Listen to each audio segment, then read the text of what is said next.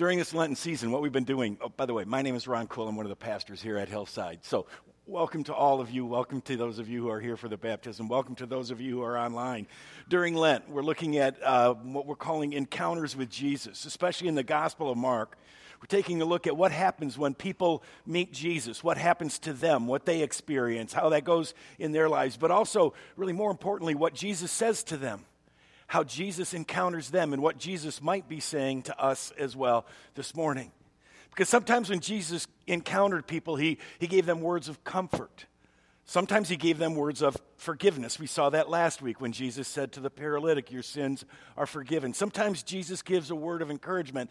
And sometimes, and this is what we're going to look at this morning, Jesus gives a word of confrontation. Jesus gives a word of challenge. Jesus says, I want you to stop and think about what you're doing. He does that this morning in actually two encounters that we're going to look at. They're both fairly brief, but he does it with the Pharisees. These were the people that perhaps more than any others, Jesus confronted, Jesus challenged, Jesus got in their face. And I want to suggest this morning, we're going to see he does that deliberately.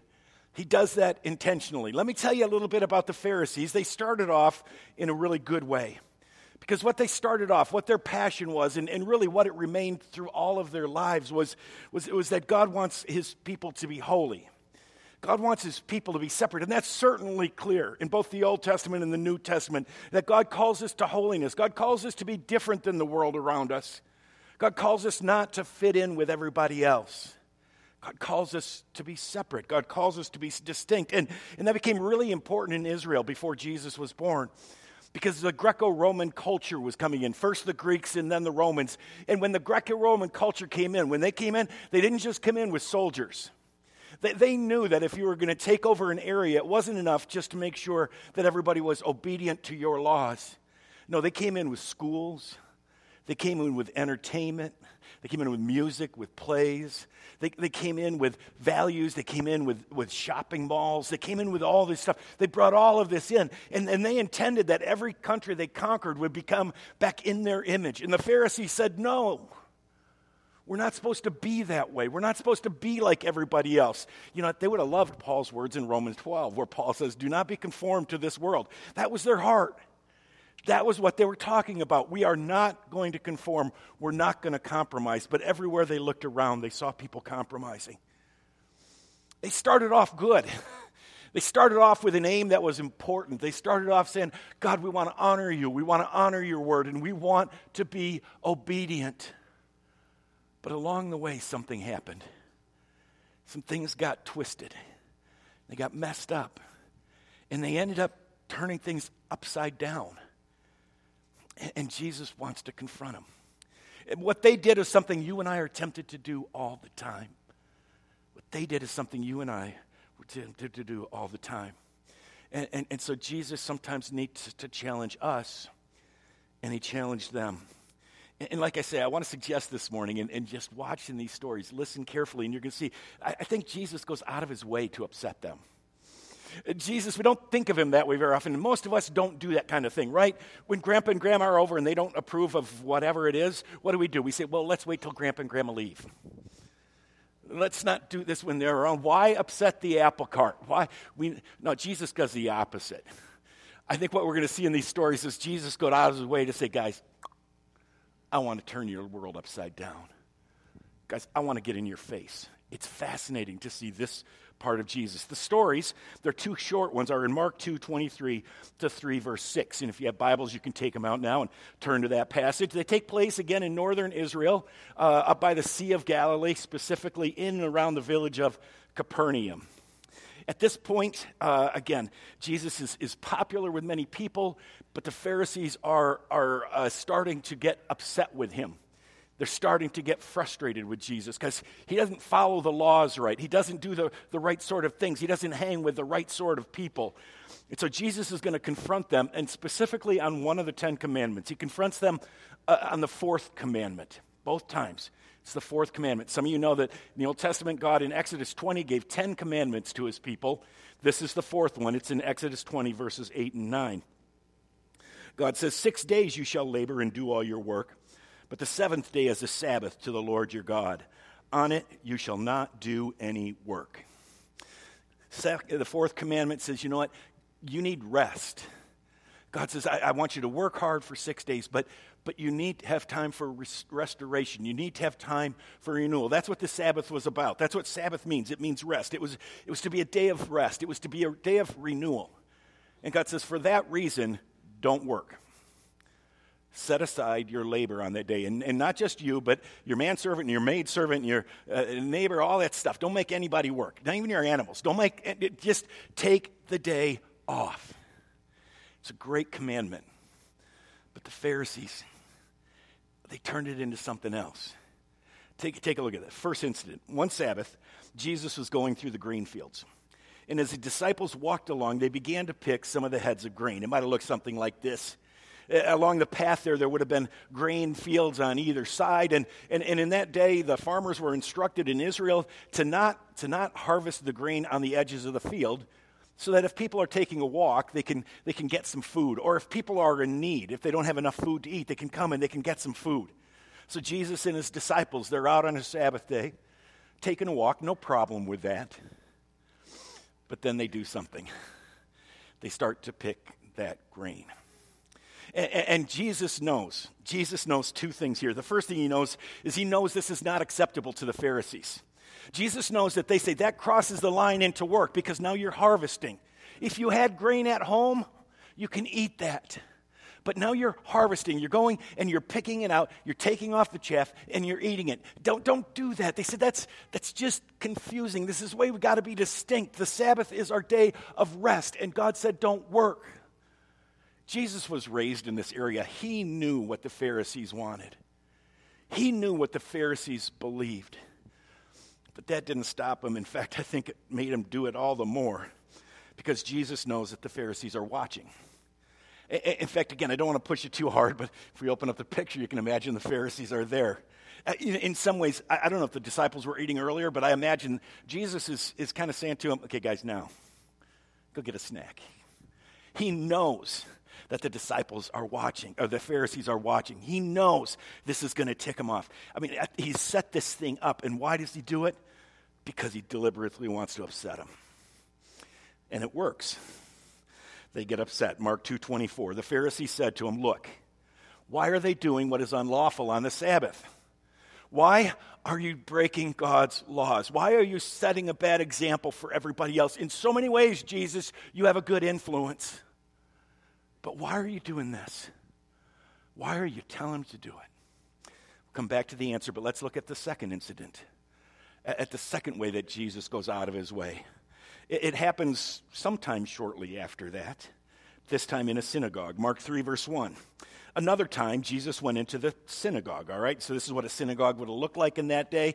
Maybe this was how the synagogue in Capernaum looked. I think it was.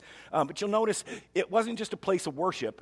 It was actually a community center. In some ways, this building would be kind of like a synagogue, because during the week, they would have potlucks there. During the week, they would have school there. They would have all sorts of other activities. But then on the Sabbath, this was the place where they would come for worship.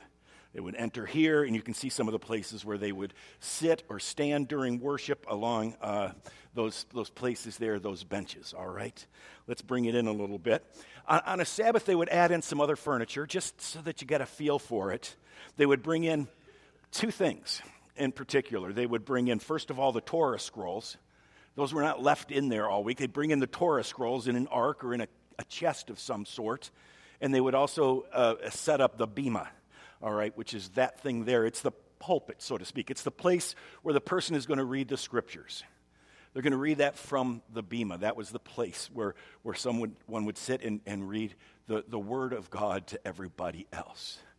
So Jesus is there. We'll put him here. There were other people there. I didn't take the time to put in a whole bunch of people, okay? Jesus is there, and Mark says, and a man with a shriveled hand was there. It's a guy who's got a deformity of some sort. His hand is shriveled. It's withered. It's not the way it's supposed to be, and it's probably been this way for quite some time, but we'll put that man over there. All right, again, let's zoom it in a little bit and come up to this. Jesus is there, other people are there, the man with the withered hand is there, and so are the Pharisees. Pharisees were there because this was their place. They were the ones who ran the services in the synagogue, and so it wasn't unusual for them to be there. But Mark says they were there with a very specific purpose. They were there to keep an eye on Jesus. They were there because they were concerned about Jesus. Some of them, the Pharisees, were looking for a reason to accuse Jesus, so they watched him closely to see if he would heal him on the Sabbath. Again, that would be work. It would be work to heal somebody, and so they wanted to see this. We'll put the Pharisees there. Jesus said to the man with the shriveled hand, "Stand up in front of everyone." And he invites him to the front. Again, Jesus is going out of his way, right? Jesus says, I want all of you to see this. Get up on the platform here with me, buddy. Get in front of everybody. I want everybody to see this. And so the guy comes closer again. Let's zoom it in a little bit. Then Jesus asked them. And you got a picture. And I think they would have been right behind Jesus. Jesus is still looking at the guy. We're told he turns in a minute. Jesus is still looking at the guy with the withered hand, but he's talking to the Pharisees who are behind him. Then Jesus asked them, which is lawful on the Sabbath? To do good or to do evil? To save life or to kill? Jesus says, you guys are good at law, right? You guys are good at law. Let's do this one. How about a big question? I know you know how many steps I can take on the Sabbath. I know you know how much I can do with this on the Sabbath. I know you know all the details, but let's just ask a really big question. Can we bring life to somebody on the Sabbath, or do we let them die? Do we bring life, or do we, well, see, and that's why Jesus is put, because he wasn't going to die. Jesus says, we're going to let him live on in his death, so to speak. Jesus said, come on, what's your answer, guys? You're the experts on the law. You're the one who's so passionate. Am I going to break the law when I do this or not? And they can't answer. I mean, what are they going to say? No, you have to do evil. No. Well, but do good, but not that way, Jesus, because you got to understand, though, and they would have had a long, just a simple answer, yes or no. Which one can I do? Which one can I do? But they remained silent. And Jesus is mad. He looked around at them in anger. Okay, now he turns, and he's looking at them. But he doesn't say anything to them now. Deeply distressed at their stubborn hearts, Mark says they were. Jesus was so frustrated and hurt and angry that their hearts were shriveled up more than the guy's hands. Their hearts were just so small, so lacking in love. Jesus said to the man, and again, in some ways, I think he's now looking at the Pharisees, but he's talking to the man. He says, stretch out your hand. And I would imagine Jesus turns back. The guy stretched it out, and his hand was completely restored. It was an amazing thing. Again, notice a couple of things here, all right? Notice that Jesus did not need to do this on the Sabbath. It would have only been probably 10 hours till sundown. Had Jesus, this guy's hand had been withered for years. This didn't happen overnight. Jesus could have waited. He didn't need to do this on the Sabbath. He went out of his way to do this on the Sabbath. And he didn't need to do it this publicly. Could have snuck over to the guy during or before the service and pretended he was giving him a sucker or something and just said, hey, your hand's healed. And nobody would have noticed. But Jesus gets right in front of the Pharisees, calls him out on it, and he does it because Jesus is going out of his way to upset the Pharisees. And it works. You want to know how we know it works? Because the end of this passage, Mark 3, verse 6, says this, then the Pharisees went out and began to plot with the Herodians how they might kill Jesus. Herodians, fascinating here. I don't want to spend too much time on it. The Herodians were those who were kind of saying, look, we got to get with the times. We got to get with the times. We got to just, when you're in Rome or when the Romans are taking you over, just become like the Romans. And for the Pharisees to talk with the Herodians was to show you just how much they saw Jesus as a threat to everything that they held dear. And so they go out and they're getting ready to kill Jesus. Jesus goes out of his way to upset them. Why? Why does Jesus want to upset the Pharisees? Why is he so frustrated with the Pharisees? Does he just not love? Jesus loved them because he loves all of us. But you see, here's the problem. The Pharisees, And there's a little Pharisee in each and every one of us who's a follower of Jesus Christ. The Pharisees were destroying themselves, and they were destroying the people around them. By their laws, by their rules, by the way they were living in their relationship with God, they were destroying the people around them. They were destroying themselves. They were keeping themselves from God's grace. And that's what frustrated Jesus. That's what Jesus says, this I will not tolerate. This I will not put up with. You see, what the Pharisees had done is they'd taken a good gift from God, the law, and they'd messed it up. They started off good, saying, God, we love your law, O Lord. We want to obey it. We want to be distinct. We want to be holy. We want to be separate. We want to be what you call us to be. You're going to try to raise Ingrid to be what God created her to be obedient, right? But they took that and they twisted it and they messed it up. And let me just say a couple of things about that, all right? First of all, we need to recognize that from the very beginning, God intended the law to be a gift. God intended the law to be a gift. It was to help us. It was not to test us. It was not to see whether we were serious about God or not. What it was a way that we could live free. Again, this is so important. God gave us the law because he loved us, not in order for us to get him to love us. That's where it's going to go wrong. See, the law God gave us was after he loved us. Was after he saved us, was after he redeemed us. Look at Exodus 20, all right? Verse 2. Verse 3, we're going to start the commandments. But in verse 2, what does God say? Look, I am the Lord your God who brought you out of Egypt. I am the one who saved you out of the land of slavery. I'm your redeemer, okay? And I did it before you obeyed me. I did it before you followed word one of my law, because I haven't given them to you yet. And friends, this is where we get messed up. And this is where the Pharisees got messed up. Is they forgot that God's grace always comes first. That's why infant baptism is such a great picture. Because Ingrid hasn't done anything to earn God's promise. Yet God says, I love you. Because that's the way I am. God's grace always comes first. And then he tells us how we can live in that freedom. His love is not in question. His redemption is not in question with the law. If it is, we're all dead. Because none of us can obey it. Because God loves us, he gave us the law. The law is there to protect us from ourselves, to protect us from going into the ditch, to protect us from damaging the people around us, and it's there to help us flourish. That's why God gave us the 10 commandments. That's why God gives us other commandments. Because he wants us to live free. It's never intended to be a burden. It's never intended to be something that weighs down on us. The law was always intended to be a guide to freedom. Having been loved by God, having been saved for us by Jesus Christ, now we say, okay, God, how do I follow you? And the Pharisees messed that up. You see what the Pharisees did? They turned God's law into the basis of their relationship with God. They turned it basically into a scorecard. And what they said is not that because God loves us, he gave us his law. What they said is if we obey God's law, then he will love us. And once you've done that, you've lost everything. And it's so tempting for us to fall into that if we obey God, right? That's how the world works, right? And let's be honest about it. As parents, sometimes we teach our kids that when we discipline them, right? I love you because you're a good little boy, right? You're a good little girl. I love you. Well, God must be the same way. He loves me when I'm good and he doesn't love me when I'm bad.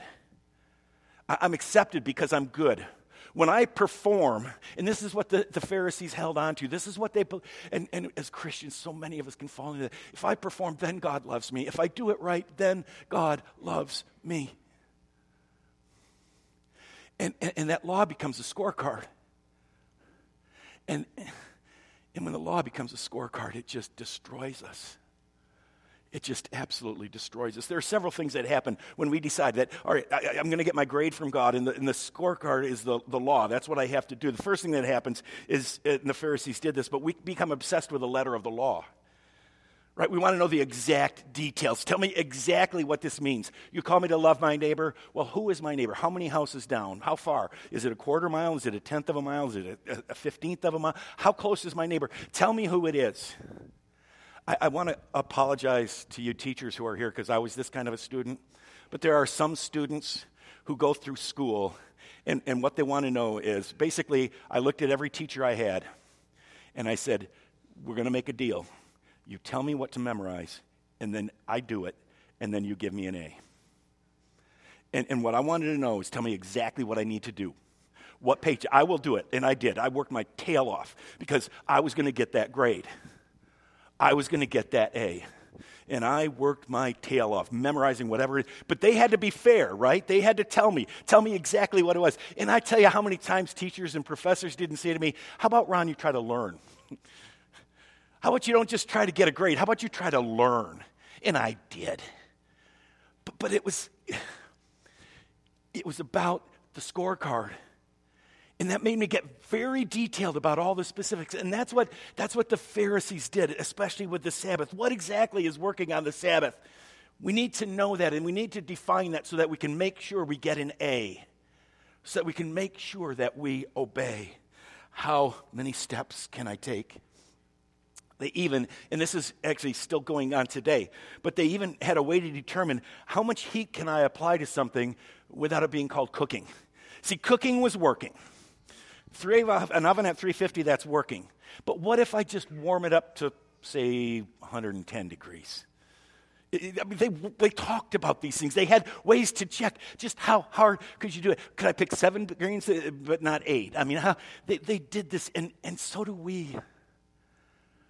For some of us, our spirituality is, I mean, some of us remember growing up in homes.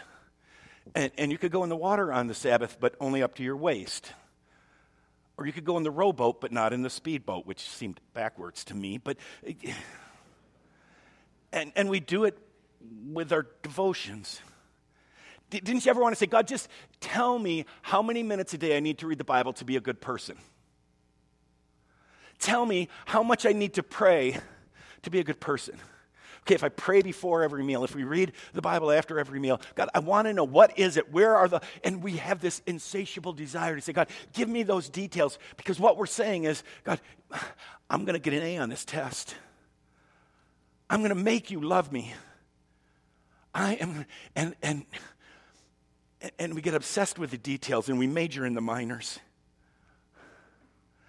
Because they're easier. Pharisees were doing this. Again, they noticed who was picking grain on the Sabbath. You're going around. They're the moral police. They're who's picking grain on the Sabbath. We got to keep an eye on that. But they didn't notice people who need help. This guy's got a withered hand. If they had walked past somebody in a ditch, they would have said, are you going to die? Because it would be okay if the person was going to die to save them. No, you're not going to die. Okay, see you tomorrow. And they'd walk on. I mean, they missed the major points. And so often we do that, like I say, in school. I got grades, but I missed a lot of education and a lot of learning because I was focused on the edges. And I missed the heart of it. They did that, and we do too. Our language is something we need to keep an eye on. But friends, why do we get so upset about a naughty word and not about people starving to death? Well, it's because it's easier. Why do we get upset about the evil culture in that movie that they made? And yet racism slides by. It's a little Pharisee in all of us. Because I just need to make sure I get an A. Because the law is a scorecard, not a guide to freedom, not a guide to joy. And then we judge everybody, right? Pharisees were certainly busy doing that. It wasn't to help everybody else. The fact is, if it's a scorecard, I just want to make sure my grade is better than yours. Honestly, I had tests that I had and took in seminary, and I had one that I got a 60 on. I knew I was okay because everybody else was like a 40. It was impossible. Dumbest test we ever took. But because I'm an idiot and had studied stupidly for it, I did better than anybody else. I'm not proud of that. Yes, I am. I'm such an idiot. See, because it's like, yeah, I did do better than everybody else on that test. And we feel better about ourselves because others fail. And you know some of those people who do this, right? You know some of those people who say, yeah, we're not perfect, but at least we're better than those people. Pharisees did that. People in our day, yeah, well, we're not like them. Not like those oncers. Not like those people who do that. We're not like them. Those people frustrate me. And if they frustrate you, let me just tell you something. What we just said is that we're not perfect, but at least we're not better than those people who think they're better than those people. Right? It's not just conservatives who are doing this. Liberals do this as well. Oh, at least I'm not like them because they're so judgmental. What?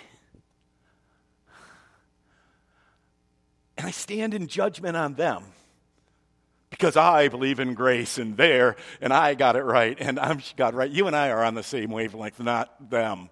Not the people at that church over there. They're legalists. Oh, you want to talk to me about judging? Why didn't? The fact is, the gospel teaches us that we're all failures. Whether we fail on the right or we fail on the left, we fail. None of us can stand on our own 2 feet. None of us can do well on God's scorecard. None of us can get it right. Some of us are convinced that we are so right on all these things because we're not those parents that we had. You're not right either. We are all failures, and we only stand by God's grace. The heart of it, what's frustrating is we miss the heart of the purpose of the law. Back to the story. Mark 2:25, again, Jesus is there. The disciples are picking grain. We zoom in a little bit. And Jesus answered. They just said, why do they do this? Jesus said, let me tell you something. You've lost the heart of the law. You want to know why they do this? Because the law is not there just to see if we love God enough. Jesus answered, have you never read what David did when he and his companions were hungry and in need? These are guys who knew the scriptures. Haven't you read this part? Huh? You remember this one? In the days of Abiathar the high priest, David entered the house of God and ate the consecrated bread. This isn't a Sabbath thing, but it's a holy thing, which is lawful only for the priests to eat. David went in and he was hungry. And he took this bread that was only the priests can touch it, and he ate it. And in case you're thinking, well, David was special, he gave it to his companions. David had a need. And this bread was to be holy and dedicated, remind of holiness. David wasn't denying that. David wasn't saying, I'm as good as any. He was just saying, I got this need, and we have to keep going. And he met that need. And then Jesus says these really important words. He says, the Sabbath was made for man, not man for the Sabbath. The rules were made for you, not you for the rules. God didn't give us the Sabbath to test our obedience. That's what happens. We end up saying, I do this. Why? Because God told me, and he wants to just see whether I love him or not. No, God gave us the Sabbath so we could be restored and renewed. We miss the heart and the purpose of the law, and most importantly, we miss God's grace. Because we're thinking we can pass this test. We're thinking that we can pass this test. Other than phys ed, that's just a ridiculous class. I could. 3.96 at Calvin. It's just a couple of A minuses, and I hate those profs. No. We fall into this trap. Please, no, I'm telling you how sick I am, okay? But we do this with God. We say, I can do this. Whenever, and we'll wrap this up soon here. Whenever we make the law the basis of our relationship with God, we are in big trouble. That's why Jesus wants to get our faith. Don't do that. Because you put yourself in an impossible situation. We either will lie to ourselves about how well we're doing. That's what the Pharisees did. So I'm better than them, so I'm doing okay. Or we'll become depressed and angry because we know we're failing. When we turn the law into a scorecard, then we end up depressed and angry or lying to ourselves. Those are the only options. And Jesus says, no, I came for something different. We will spend our lives trying to climb a hill we can never climb, and we will never be able to rest. The good news, the gospel this morning, friends, is this, that Jesus came to give us rest. Jesus came to give us a true Sabbath. Jesus came to say to us, you can't do it, but you were never intended to. That's not why God gave you the law. And so come and experience his grace. Again, Mark 2:27, then Jesus said to them, the Sabbath was made for man, not man for the Sabbath. And then he says these words, so, and the Son of Man is Lord of the Sabbath. Jesus says, guess what I'm here for? I'm here to be the Lord of Sabbath. I'm the Lord of rest. And I imagine him just looking at those Pharisees and say, guys, you are running around trying to attain something you can never attain. You're trying to climb a mountain you can never climb. But I am the one who can give you rest. And Jesus says to them, stop trying to be good enough.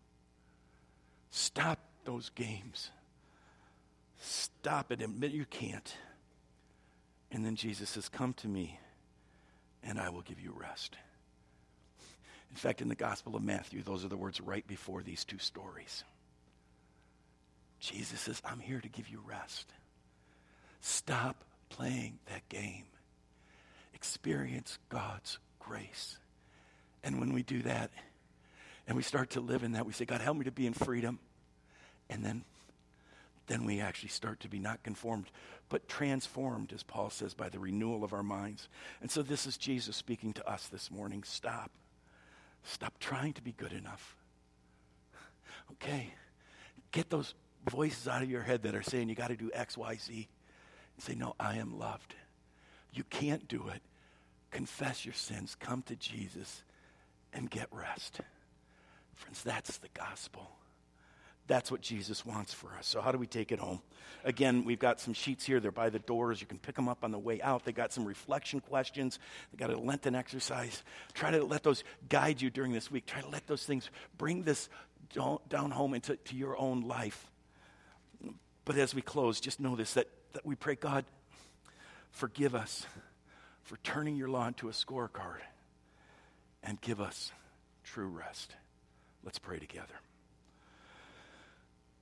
Father, it starts off good because you call us to be holy. You call us to be separate, and we want to be that. Father, you give us your word to help us be that. Forgive us for when we've turned that into a scorecard. Forgive us for those times when we've said, we can earn your love, we can get the A, we can do all of that. Father, remind us that you love us simply because you love us. And you offer us grace when we admit that we can't.